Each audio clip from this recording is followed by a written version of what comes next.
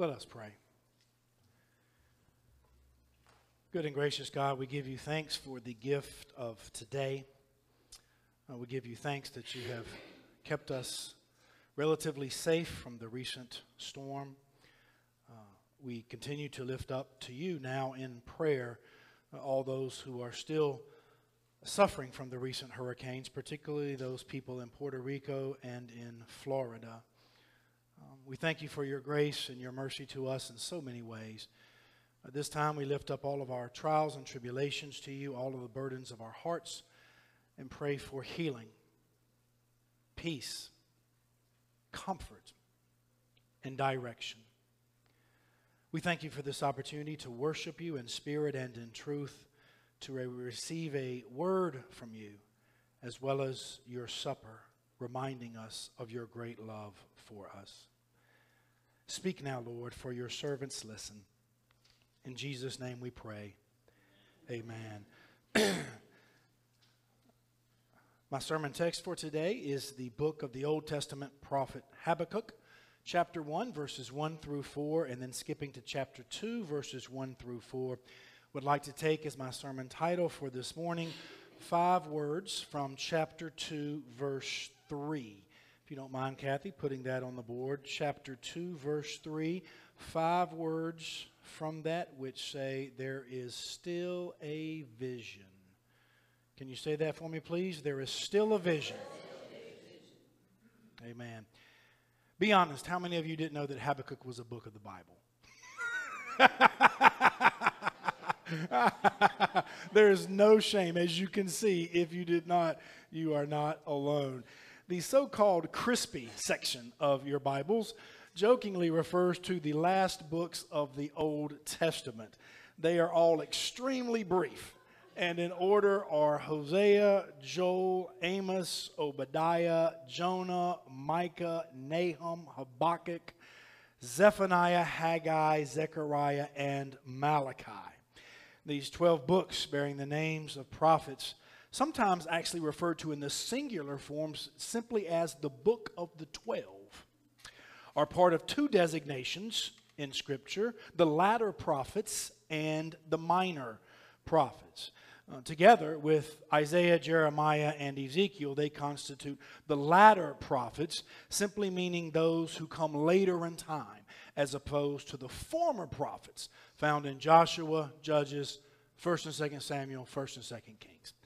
These 12 alone, moreover, constitute what's known as the minor prophets. Not a comment on their importance or significance, but rather to distinguish them from the major prophets of Isaiah, Jeremiah, and Ezekiel, whose works are simply a lot longer. These 12 are often jokingly referred to as the crispy section of your Bible because they are so rarely read or studied or consulted in any form, so that their pages often remain pristine in untouched condition, even though they can be hard to understand in places and involve many prophecies of doom and judgment during a difficult time. Our benign neglect of them is to our own detriment, as much wisdom and hope is to be found within their pages. This particular book of the ancient prophet Habakkuk, unfortunately, ranks among the crispiest of the crispy. Habakkuk was a prophet who lived just prior to the fall of the southern kingdom of Judah and the exile of God's chosen people, the Jews, to Babylon at the hands of King Nebuchadnezzar and his mighty Babylonian empire. The time was approximately the 6th century BC, so roughly 500 years prior to Jesus Christ. And the context was one of increasing national chaos, anarchy, and despair. Lawlessness and violence were on the rise as injustice ripened and social order decayed. The overall theme of the book is what scholars call theodicy. It's a 50-cent word, namely the task of defending a good and just God in the face of so much evil and suffering in the world.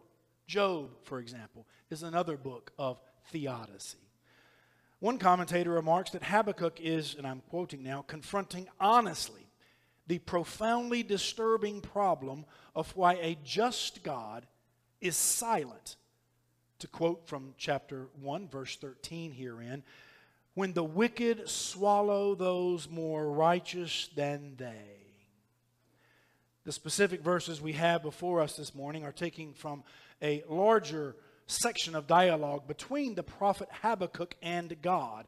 Chapter 1, verses 1 through 4, constitute the prophet's initial cry to God, while chapter 2, verses 1 through 4, constitute Habakkuk's vigilant, if stubborn, stance and God's reply to him. Chapter 1, verse 1 begins simply the oracle that the prophet Habakkuk saw. The term oracle literally means burden, and it is a technical term describing the prophetic word. Anyone who speaks a prophetic word knows that it is a burden, because rather than being an endearing word, it is oftentimes a challenging and convicting word, a word of admonition and exhortation and repentance. In this case, Habakkuk actually sees the burden or the oracle of the prophetic word. All he has to do is simply open up his eyes to behold the burden that is the world in front of him. Has anybody in here ever just opened your eyes and beheld a burdensome society? Does anyone consider watching the news a burden? Does anyone consider reports of terrorism, suicide bombings, civil war, chemical weapons, drone strikes from Iraq, Afghanistan, Syria, Yemen, and now Ukraine to be burdensome? How about more local violence in Raleigh and Wake County? How about the posturing of various government officials and pundits in our hyper-partisan election season? Does anyone look at the price of gas or medical care and say, oh, that's uplifting? Or that's burdensome? Does anyone consider the rampant cheating and doping of athletes and sports in our nation to be deflating, wearisome, and, well, burdensome? Not to mention the devastations wrought by natural disasters like our recent hurricanes. And how about runaway inflation? Habakkuk opens his 6th century BC eyes to behold a burdensome reality, my friends, that is disturbingly similar to the world at large some 26 centuries later, and so cries a burdensome word that resonates down throughout the ages. O Lord, verse 1 begins, how long shall I cry for help, and you will not listen? Or cry to you violence, and yet you will not save? Why do you make me see wrongdoing and look upon trouble? Destruction and violence are ever before me. Strife and contention arise. And many of us don't necessarily have to turn on the evening news to encounter such sentiments, unfortunately. These feelings are as close as our own families and homes and spouses and children and parents and jobs and schools. And in our pain and our isolation, we too cry out, verse number 4. So the law becomes slack and justice never prevails. The wicked surround the righteous, therefore judgment comes forth perverted. And if you're self-aware enough, you'll realize that the anger arising from your pain can be so consuming that you can no longer tell who is whom in this stark bifurcation or division, or even which sides you fall on anymore, justice or wickedness. And so the righteous indignation of a prophet like Habakkuk is one thing, but we often dance upon that fine line. This is James 1 verse 19. Let everyone be quick to listen, slow to speak, and slow to anger. For your anger does not produce the righteousness of God. In this work of theodicy, Habakkuk is as relentless, stubborn, and admirable as Job, the psalmist, and Jesus on the cross, all lamenting and demanding to know in so many words, my God, why hast thou forsaken us? Chapter 2, verse 1 continues, I will stand at my watchpost, Habakkuk declares. I will station myself on the rampart. I will keep watch to see what he will say to me and what he will answer me concerning my complaint. Anybody doing that right now in your life? Standing guard, keeping watch, in an elevated position, looking out at the horizon, looking and waiting, not for the enemy, but for God. Speaking metaphorically like Jacob as he wrestled with the divine in his own life, I will not let you go, O Lord, until you bless me. Or like the desperate psalmist, I wait for the Lord. My soul waits more than watchmen for the morning, more than watchmen for the morning. Anybody in here saying, I'm not going anywhere until I get my answer? Like Habakkuk, you're thinking and saying, until I see justice, I am not standing down. Until righteousness and peace prevail, I'm still standing. Until the dawn from on high breaks upon us, until the sun of righteousness shall rise with healing in its wings, until I lift up mine eyes unto the hills from whence cometh my help, and until I actually get the reply, my help cometh from the Lord, the maker of heaven and earth, I'm not going anywhere. Remember, Jesus once encouraged persistent, unceasing prayer by saying, will not God vindicate God's elect who cry to him by day and by night? Then the Lord answered Habakkuk, in verse 2 and said, write the vision, make it plain upon tablets, so that a runner may read it. Without a vision, the book of Proverbs famously warns us, the people perish. So this is God giving the vision to Habakkuk and telling him to write it down so that others may not only know it, but also hold fast to it. He is instructed to make it plain, meaning clear and obvious. He is also instructed to do so on tablets, evoking the two earlier tablets on which God gave God's law, the Ten Commandments, on Mount Sinai to Moses. Different tablets with different visions, but the same God with the same will and desire. Habakkuk is to make it so plain that a runner may read it. This is typically understood to mean in bold, big strokes so that one is easily able to read it and understand it, even when running, even when in motion, even when otherwise engaged. For there is still a vision for the appointed time, verse 3 continues. If you've given up hope, my friends, there is still a vision.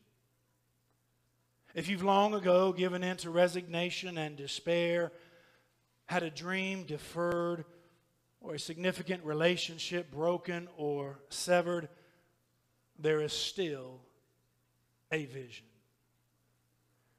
And it is for the appointed time. Maybe not right now. Maybe not in your time.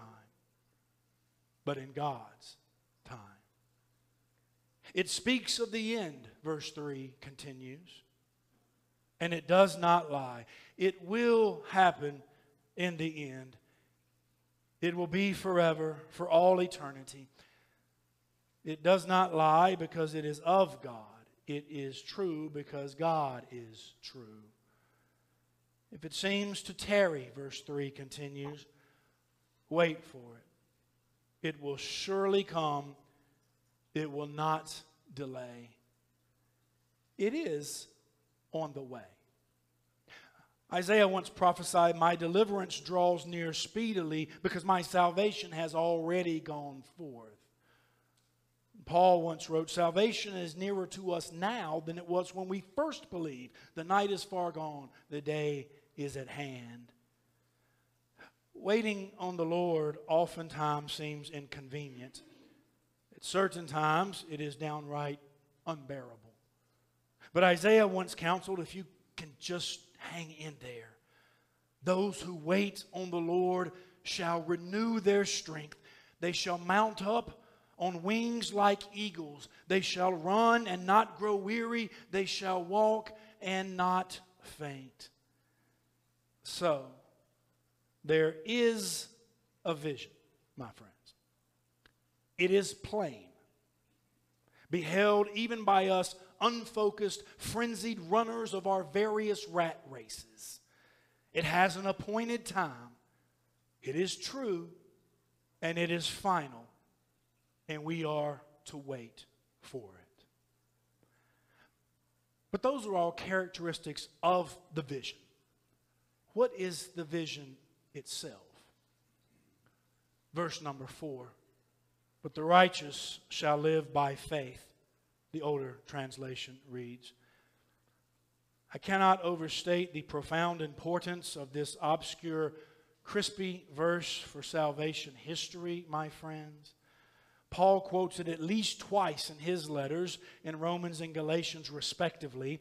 I am not afraid of the gospel, he says to the Romans. It is the power of God to everyone who has faith. As it is written, the righteous shall live by faith.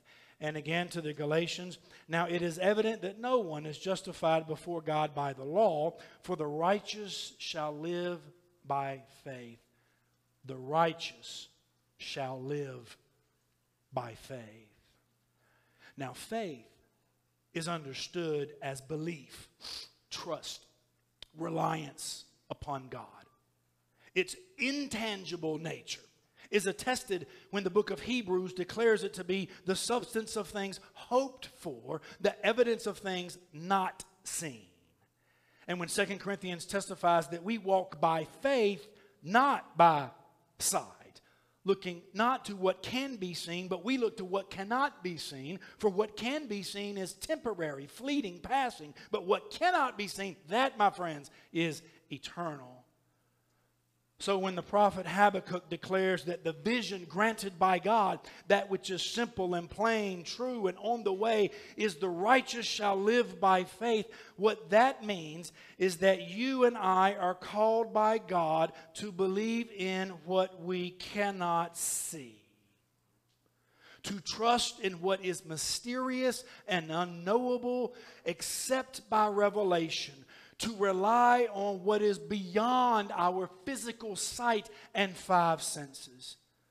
To be righteous means to live by faith, and to live by faith means to live and walk and breathe and trust in a reality all around you which may have little to no evidence.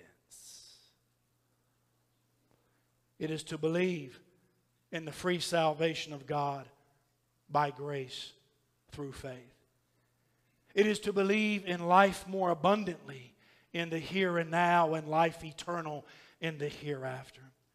It is to believe that all of your sins are forgiven, not just some of them. It is to believe that God loves you unconditionally and others the very same way.